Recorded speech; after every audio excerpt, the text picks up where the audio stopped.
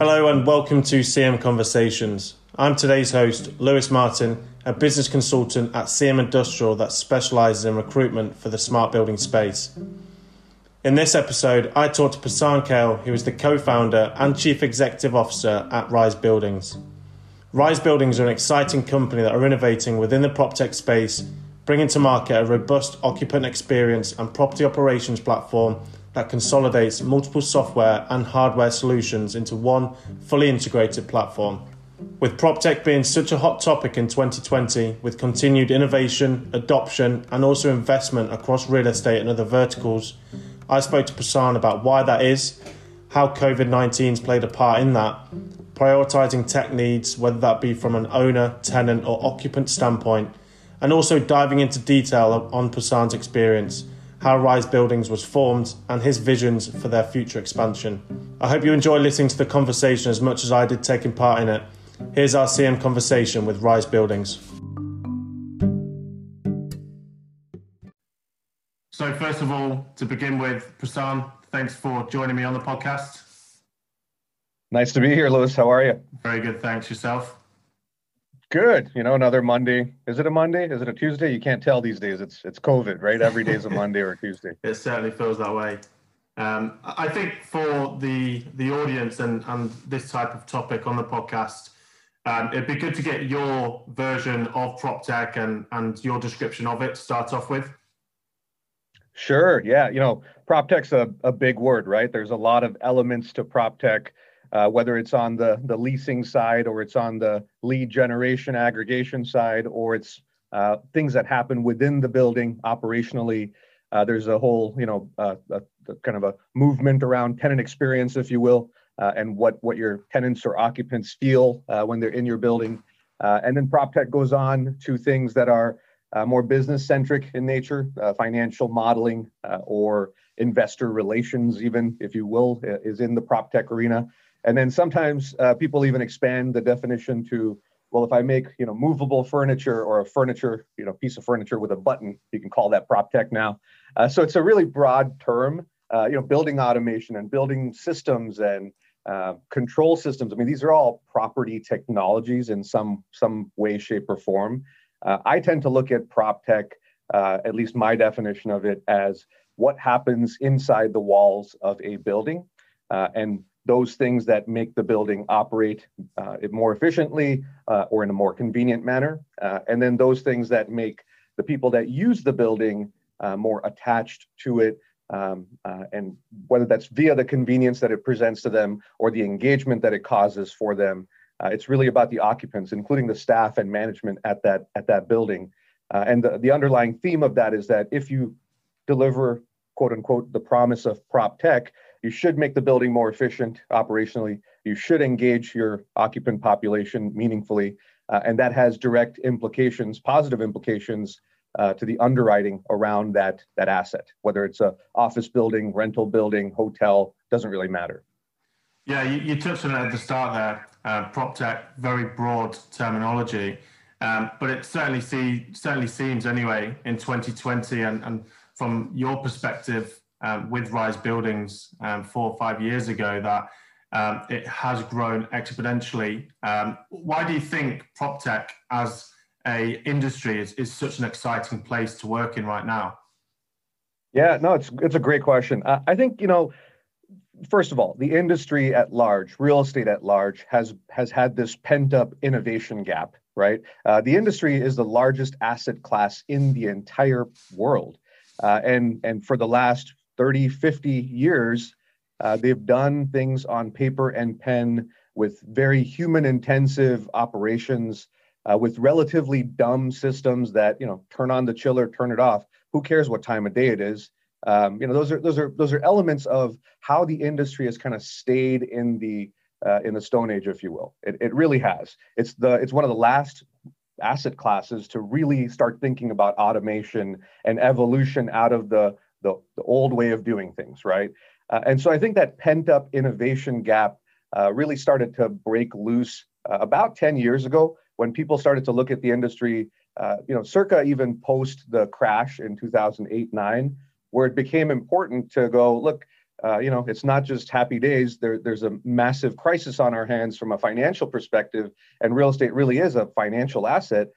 How do we look at this asset a little differently than paper and pen and inefficiencies, whether it's the system side or the staff side? How do we start looking at using great technology and data to govern the operation of these buildings?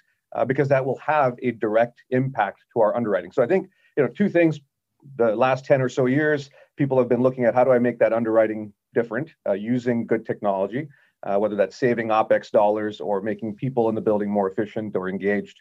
The second piece of it is that it was just pent up innovation demand that I think we're just kind of all, I was in the industry for my whole career, and we're just all kind of doing it the old fashioned way for a very, very long time. And now all of a sudden we've come to this awakening that you have to evolve past that old way of doing things. Is it a case of language as well? Because naturally you have the operational team, so the facility managers, and then also the financial side of the business, the executive suite, perhaps both speaking different languages. Do you feel that with Rise Buildings and broader speaking with the industry, the communication barriers are being brought down a lot quicker? Yeah, I think there's two elements to that. One, you're asking a great question there, which is why is it that a maintenance team member doesn't understand the overall objective of that piece of building or asset or whatever you're looking at it, and you have to start with what is the overall objective? Why doesn't the concierge understand what the real estate owner or operator is trying to do, right? Why doesn't the leasing professional understand what the needs of the financial outcome of the asset need to look like? It really starts with understanding what is a piece of real estate. It's a financial asset, right? It's not a charity, and it's not generally. I mean, there are charities that are in real estate, but generally speaking, a building is really a financial asset that is geared to making some sort of healthy return on investment, and that's really where it should start, right? So when you look at it through that lens, the second part of the answer is that then how do you take that ultimate role or goal, rather, how do you take that goal of look, this is a financial outcome, that we need to save money on operating expenses. We need to keep people happy in the building so they stick around. We need to make the property way more efficient than it was yesterday.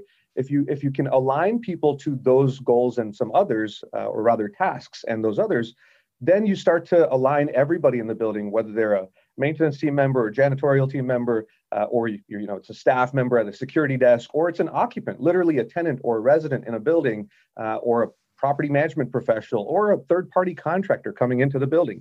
Doesn't matter who it is, the person that's occupying that building or that space in time, if they can understand that goal of look, we got to make things more efficient, they start doing it. I mean, people generally align with that goal. It's okay, right? And do it in a sustainable manner and do it in a kind of a human manner, of course.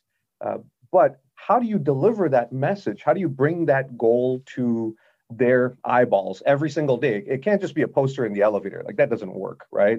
How do you bring that major goal of sustainability and economic, feasibility and financial outcome in this asset to their hands every single day? And I believe the answer truly lies in the prop tech space, if you will, or in good technology deployed in buildings. If you can behaviorally change people to do things that align with the ultimate outcome that you want out of the asset, good things happen for that real estate vehicle. Yeah, and I think this is going to be a topic from all podcasts that I do this year. COVID-19.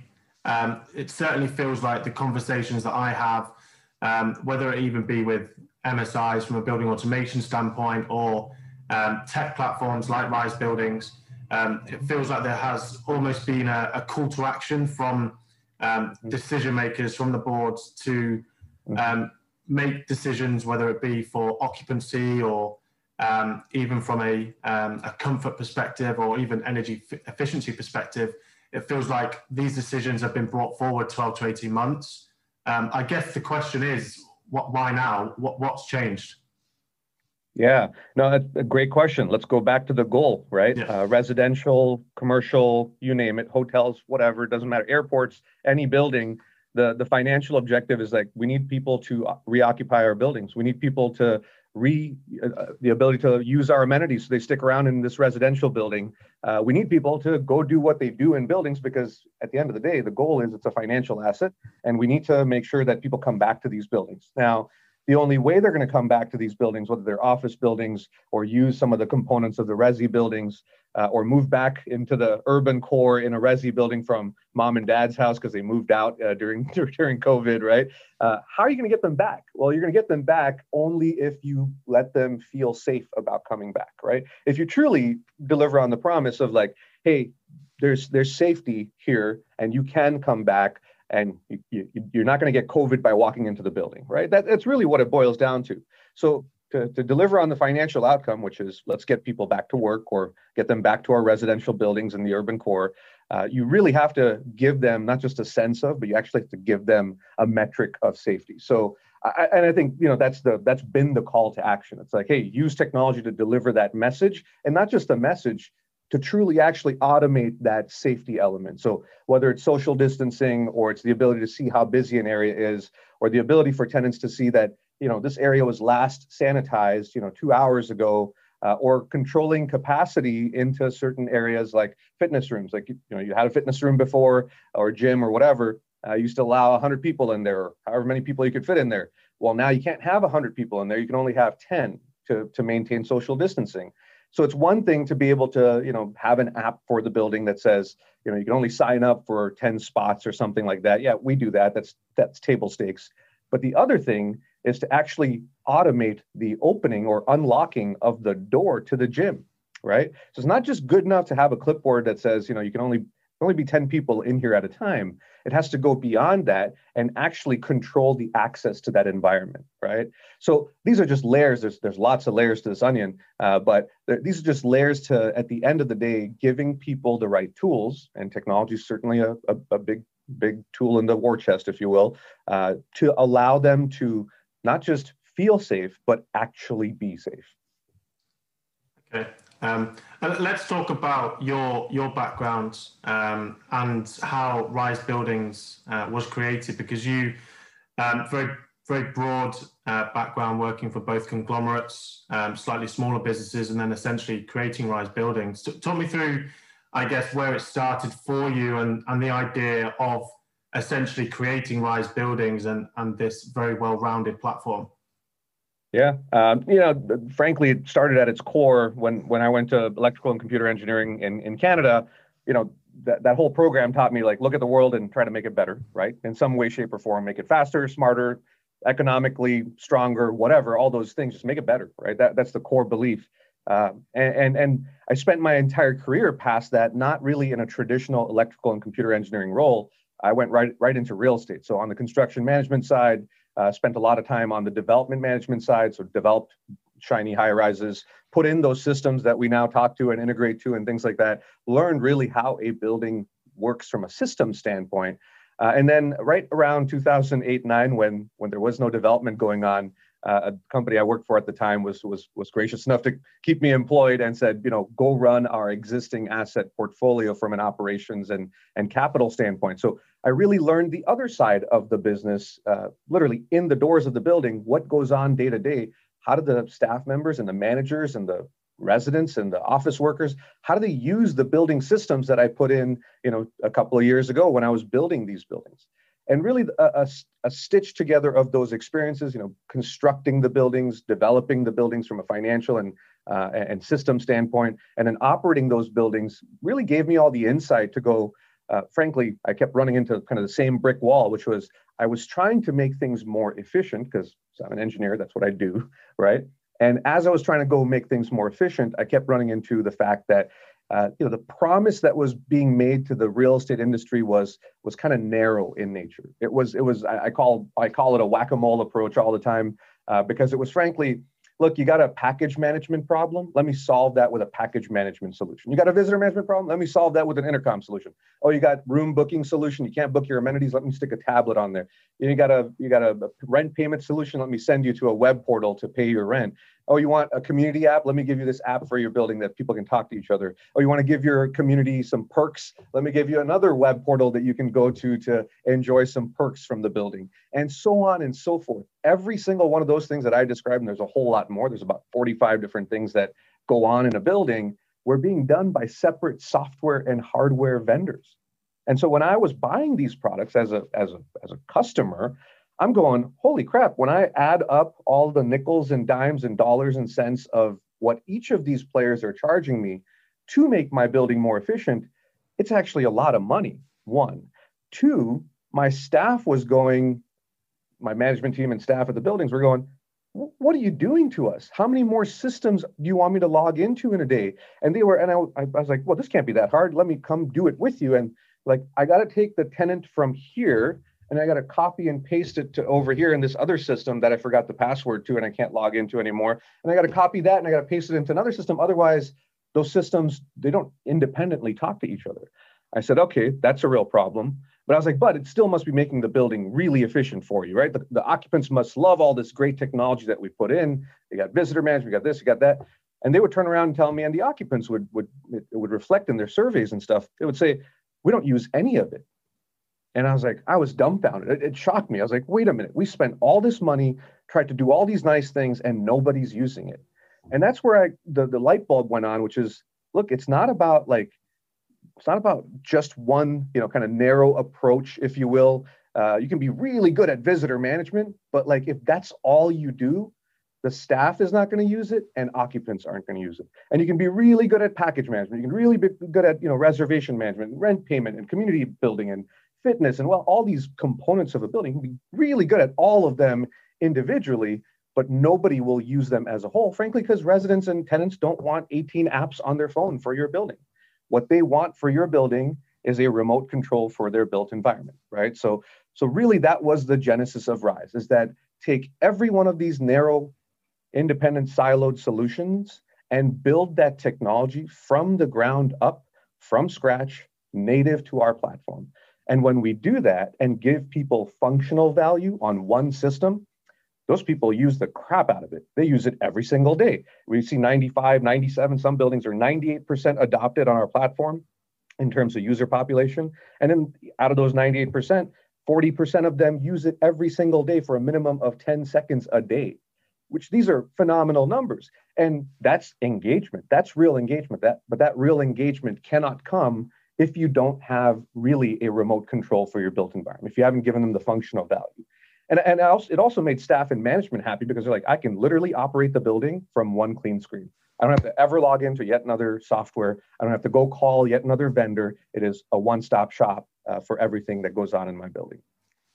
Do you think the industry, people within the industry should be thinking about, like yourselves, prioritizing tech needs from more of a holistic approach, not just from building owners, but from tenants, occupants, from the whole aspect?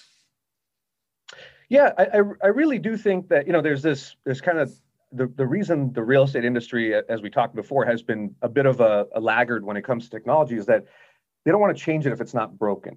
And I get that. I agree with that approach. But on the flip side, I also say, look, what is the downside risk here? You went and spent, $5,000 or $10,000 or 3,000 pounds or whatever on this technology initiative. If it doesn't work, by the way, that's the cost for the whole year or whatever. If it doesn't work, it's not like you've massively changed the underwriting or valuation of the asset. We're talking about 0.00001% of your OPEX spend, right? And by the way, it's always recoverable, right? So like it's not even really OPEX spend, or it's not really spend out of an owner's pocket. And so, when you look at the flip side of it and you go, look, you have to try something. You have to try it. You fail forward, right? Entrepreneurs and technologists are always talking about, fail forward, fail forward. Okay. I think real estate needs to fail forward. Like try it. And if it doesn't work, dump it and move on to the next solution.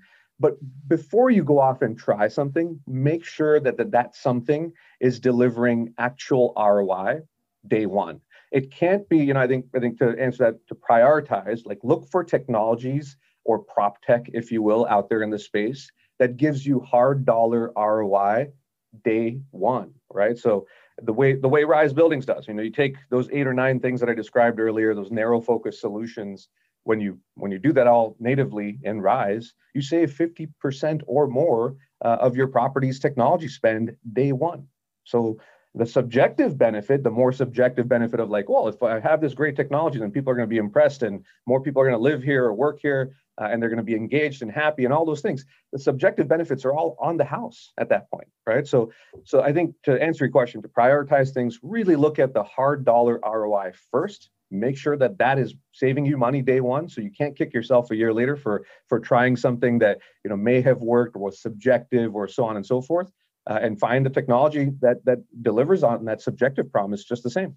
Yeah, and how do you do that short term and long term? Because naturally, if you look on the building owner side, they may have a very short term strategy, a flips as you will, and when you look at technology, for example, old fashioned traditional systems, building automation, HVAC, they are for a long period of time, 10 to 15 years. So what's the difference in strategy to assist that?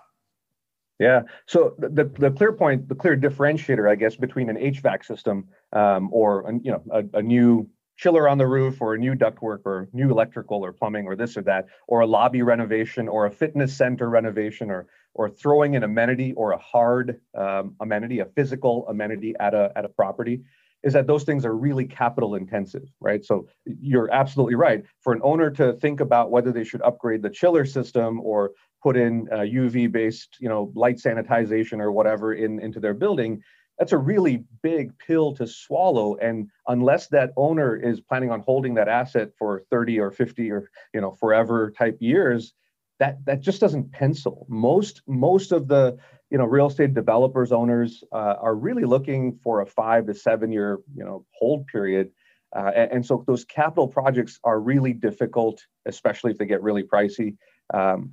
Technology, on the other hand, is a little different, right? Especially when it comes to in our world, the prop tech world, that technology doesn't require a tremendous amount of capital outlay, right? Sure, there's hardware or enabling hardware. There's minor things that you do, but we're not talking about hundreds of thousands of dollars. We're talking about thousands of dollars, right? It's a big difference from replacing or upgrading your HVAC system versus putting in beacons and sensing solutions and intercoms and booking tablets and package management solutions. These are small dollars. So the benefit of that is that first, it's not as capital intensive, but second, it immediately reduces your operating expenses, right? And so for a 5 to 7 year hold type owner, that's great, because when they go to sell that building 5 years later, that's more exit value for sure. There's a cap, whatever the savings are in the resi building at a 5 cap or whatever it's trading for today, that's immediate value to that owner at exit.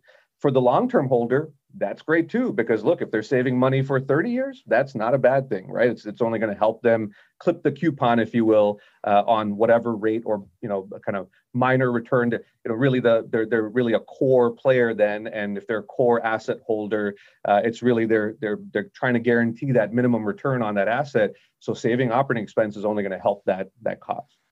Sure. And given Rise Buildings, one of your core focus is about tenant experience. We discussed this before the podcast starting, and I think it's a really good topic. But what, in your view, is most of the prop tech industry getting wrong when it comes to tenant experience? That's a good one. I just had a panel, if you will, exactly about that topic. I've written an article about it on Forbes. I think there's a big disconnect in the industry, and I get why it would have happened. A lot of marketing dollars have been spent, and there's a lot of well-funded kind of venture-backed, prop tech companies out there, and a lot of money has been spent in convincing the real estate owners, operators, and innovators within real estate, like, hey, if you have an app for your building, things are going to be great, and your tenants are going to enjoy this app. Well, if that app has limited functional value, like if you just, for the sake of technology, throw an app at your building and say, hey, here's an app, it tells you where the front door of the building is. Well, I don't need to know that. I already know that. Or it tells you that there's a coffee shop downstairs. I already know that. Or it just tells you that there's a conference room in the building. I kind of knew that. It doesn't actually let you book the conference room or let you order or transact with that coffee shop or press a button to open that door. right? So there's no functional value. It's basically a website on steroids, right? It's a website that's an app that's like, hey, here's a bunch of links to things that you probably don't care about anyway, right? So who's going to use it? Nobody. So that whole tenant experience kind of dogma is stemming from a bunch of marketing that was done to convince the real estate operators that, oh, buy this crappy app for your building for a lot of money, and it's going to change the world for you. Well, it doesn't, because first of all, nobody uses those apps, right? So like you'll see adoption rates when you just have a pure tenant experience app that's basically a nice link farm. You'll see 10%, if you're lucky, maybe 15% adoption. And I'm talking about adoption, not engagement, right? You won't see any of those 10 or 15% of the people that initially adopted ever use the app again. They'll adopt, they'll sign in, be like, oh, this is pretty cool. And they'll see that it's nothing. And that's it. They're not opening it up every day. They're not using it on a day-to-day basis. When you switch that and you look at it from a functional first perspective, when you actually give them those functionalities, like, yeah, you can press a button and open a door. Yeah, you can pre-credential a visitor. Yeah, you can actually book that conference room and see exactly where it's located on your floor. Yeah, you can get smart alerts when you pass by a certain area. Yes, you can actually press a button and buy that cup of coffee, not just read more about it, right? When you give them functional and transactional value, you got a service request. You're not going to some yet another third-party solution. You're actually putting it in that native solution. When you really look at the world from a function-first perspective, people that see that there's a depth of functionality, occupants that see that there's a depth of functionality, pick up the app, say, holy crap, this is amazing. I can actually open that door. I can actually book that conference room. So they adopt in much higher numbers. And I mentioned earlier, we see adoption in our platform, 90, 95%. The kind of the worst case is like in an office building, it's like 75% through COVID. And so when you can really deliver functional value, people will adopt at a higher rate. And then the converse of that, or the flip of that, or the extension of that is that because they're adopted and because there's functional value, they'll use it every single day. And not just use it to like unlock a door, but to spend hang time in it, which is really important to the engagement piece of the puzzle. It's really important to owners and operators that people actually connect with that building's brand and they feel good about living or working in that building. We've got a great case study actually on our website there's one from Old Post Office, which is here in Chicago. It's a JLL operated building where we delivered exactly what this topic is all about, where we saw, 50% savings plus on technology spend. We saw 80% adoption. And then what's nice is out of the people that adopted right away, they're actually coming back and using it every single day. The end result, the end game, if you will, which is what we're all after, is that all those occupants that use it every single day and the staff that's now more efficient with using this platform, it's saving money, it's keeping them engaged, which means for the owner or operator that they're going to stick around, right? There's a retention benefit, a subjective benefit, if you will, that comes after you deliver the functional benefit to them. Okay. And when it comes to adoption, naturally, I know the benefits, you know the benefits. We discussed earlier on in the podcast about language. Do you see that being a key barrier when it comes to large-scale adoption with the real estate and your platform into whether it be residential or commercial properties? If not, then what others are you seeing? Yeah, and then let's break down language into kind of maybe three elements, right? One is the business language of real estate, right? So what a financier might consider, a return, a maintenance team member considers efficiency, right? So there's a language differential between the different portions of the stack of real estate as it relates to the business. The second is there's a language differential internationally. What you call a work order in the UK, I might call a service request, and so on and so forth. There's natural kind of language, colloquial differences. So there's that. And then the third is, of course, there's language. I mean, it's literally like, which language is this app written on, right? Is it English? Is it French? Is it Portuguese? Which is it, right? Now, the nice thing about that third piece is that if you have really good technology, you can localize that solution exactly to the language that is in that country or at user's option, right? So if you want to see the app in English, press a button and it's in English. If you want to see it in Mandarin Chinese, press a button and it's Mandarin Chinese. We've localized our platform to serve every single market in the world. And when we launch into a new market, like we just launched in Lagos, Nigeria, just went live there a month ago, we can easily take their language library, which is, there's a service out there, you can get things translated, and load it into our platform. It localizes that app in about 2 seconds, right? So that third part is actually relatively easy. I mean, it's hard work on the technical side, but once you've done the hard work, it's actually very easy, and it makes the platform available to the international market in their form of language. Even in the US, you have language diversity, right? So somebody might use the app in Spanish or another language, and somebody might use it in English or might use it in French. So that even in the US, you have language diversity. In Canada, you have language diversity in that third element. So I hope that answers the question on language. It's a broad topic. I tried to break it down into 3 chunks. No, that was great. And I think to follow on from that, data, naturally, we've seen over the last 10 to 15 years with this really big innovation drive, data playing a huge part in day-to-day operations and return on investments. How is data important for Rise Buildings and your platform, and how is it continuing to drive such high results for you? Yeah, look, you can't do good things unless you measure them, right? I mean, that's the standard thing. It's like you really don't know if you're flying around in the dark, you don't know where you're going. So you got to have a compass, you got to have a goal. Then you got to measure whether you got to your destination or halfway there or 3/4 of the way there. So data is extremely important to us. And there's kind of like 2 forms of data. There's the analytics component, which is, are you getting to your destination, right? And then there's the privacy and the kind of the user data, the CRM side of the equation. So on the analytics portion, our platform generates a treasure trove of data, right? So down to start and stop times of things, and the amount of visitors and rooms that were booked and amenities, which one got booked. But we have on that front, we have a patent on a beacon technology, a USPTO, an international granted patent that really uses our beacon technology to analyze how spaces were used and who has access to what things based on where they are, not just on Google Maps, kind of bird's eye view, but granularly inside the building, right down to the meter. And so that data is really important, because if you're an owner or operator and you've built a building and you put in 3 conference rooms, and one's a large conference room and 2 are small conference rooms, you probably go, should I have built 4 small conference rooms or 1 large and 2 small? And so you can look at our platform data to see if you actually got it right. And then in your next capital project, you can go, oh, you know what? Everybody uses the 2 small conference rooms. Nobody's using the large conference rooms. And that's not coming from some subjective question that you ask the property manager, like, hey, people use the large conference room? And the property manager or the staff member goes, yeah, I think I saw somebody in there once, it must be busy. No, use data, use real analytics and reporting to then inform your capital planning for that building, right? So, okay, put a wall in between and make it 2 small conference rooms so your tenants benefit from it. And they pay you to use it, by the way, right? So you make revenue off of it.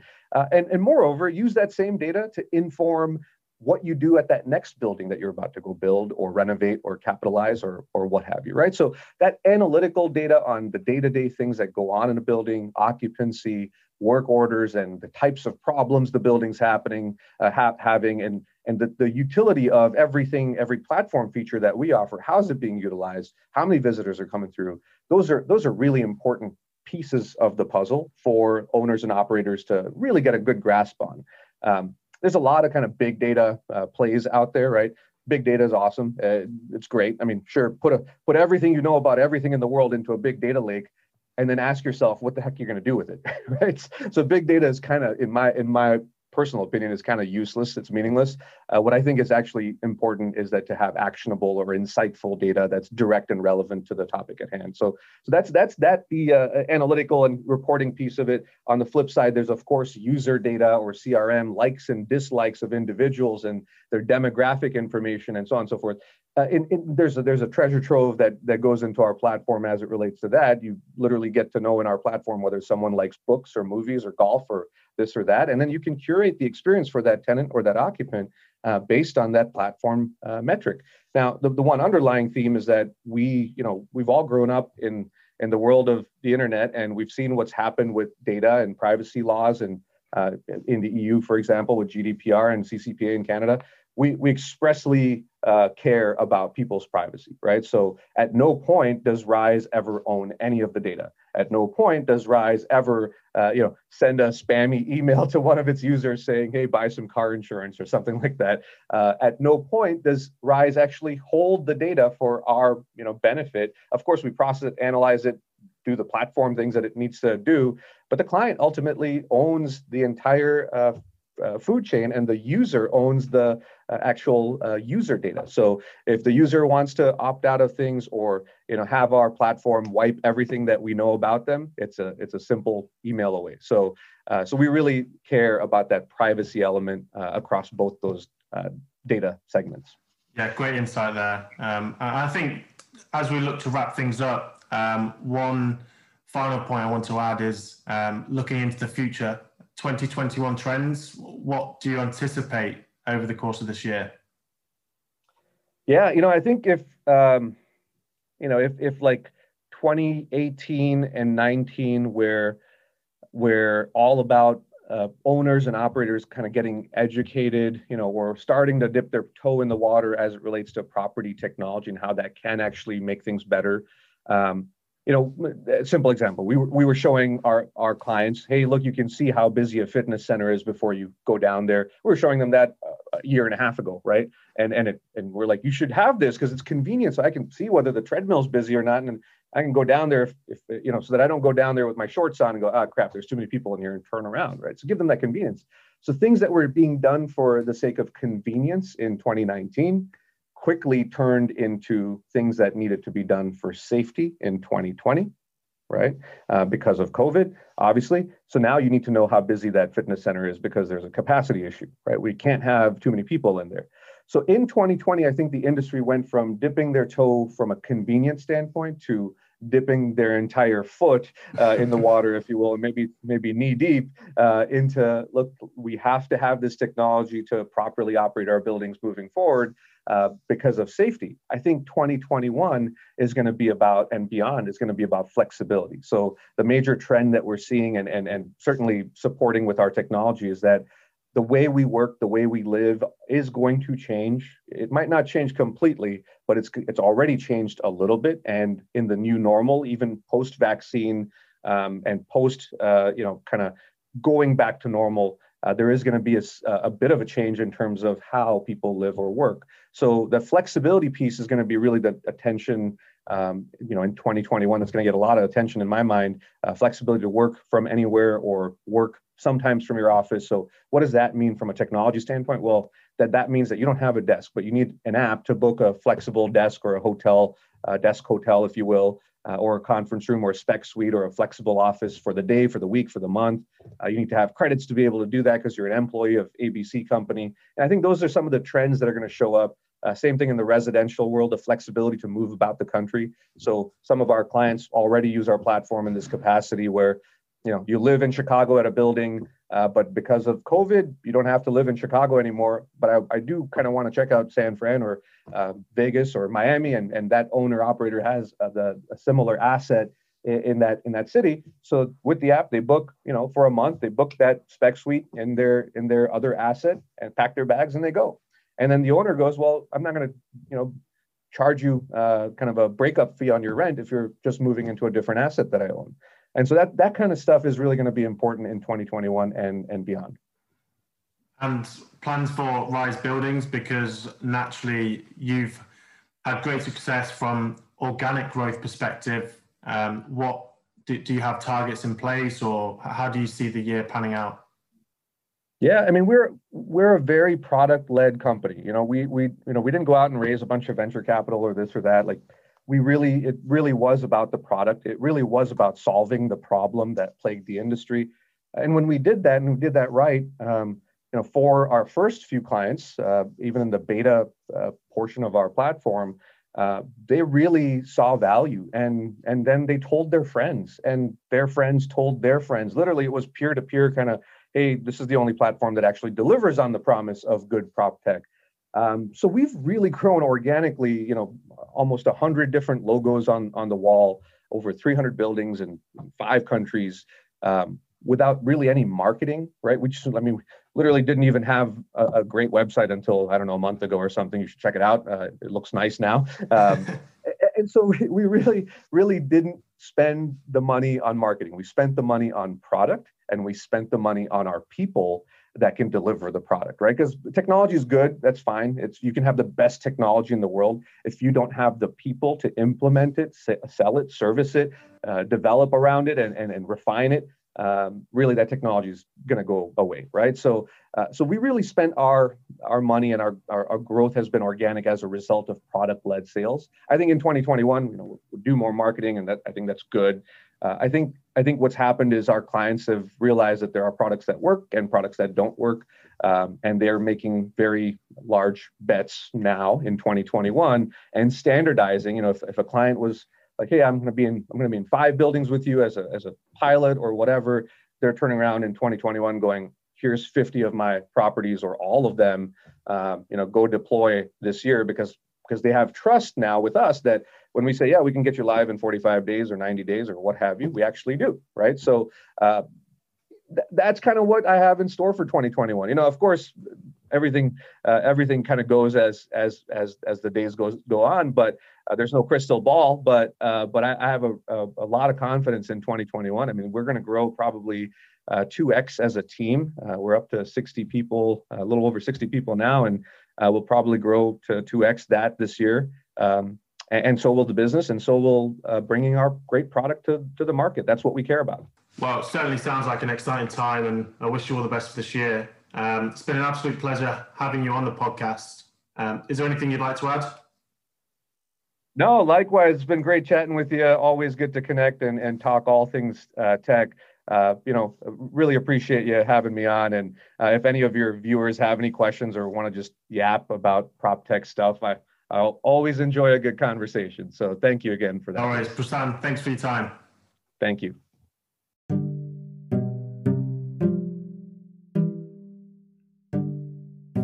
So there you go. I found both Prasanth and Rise Buildings fascinating, especially how they're using their platform to add further value to both building owners and tenants. I'd like to thank Prasanth for his time and his insight. With PropTech, I'll be looking forward to watching out for them in the future as this space continues to grow. If you'd like to listen, read, or watch any more of my Smart Buildings content, go to searchingindustrial.com. For more podcasts like this about the markets Charlton Morris serve, please subscribe to CM Conversations. Thank you for listening. I've been your host, Lewis Martin. Bye for now.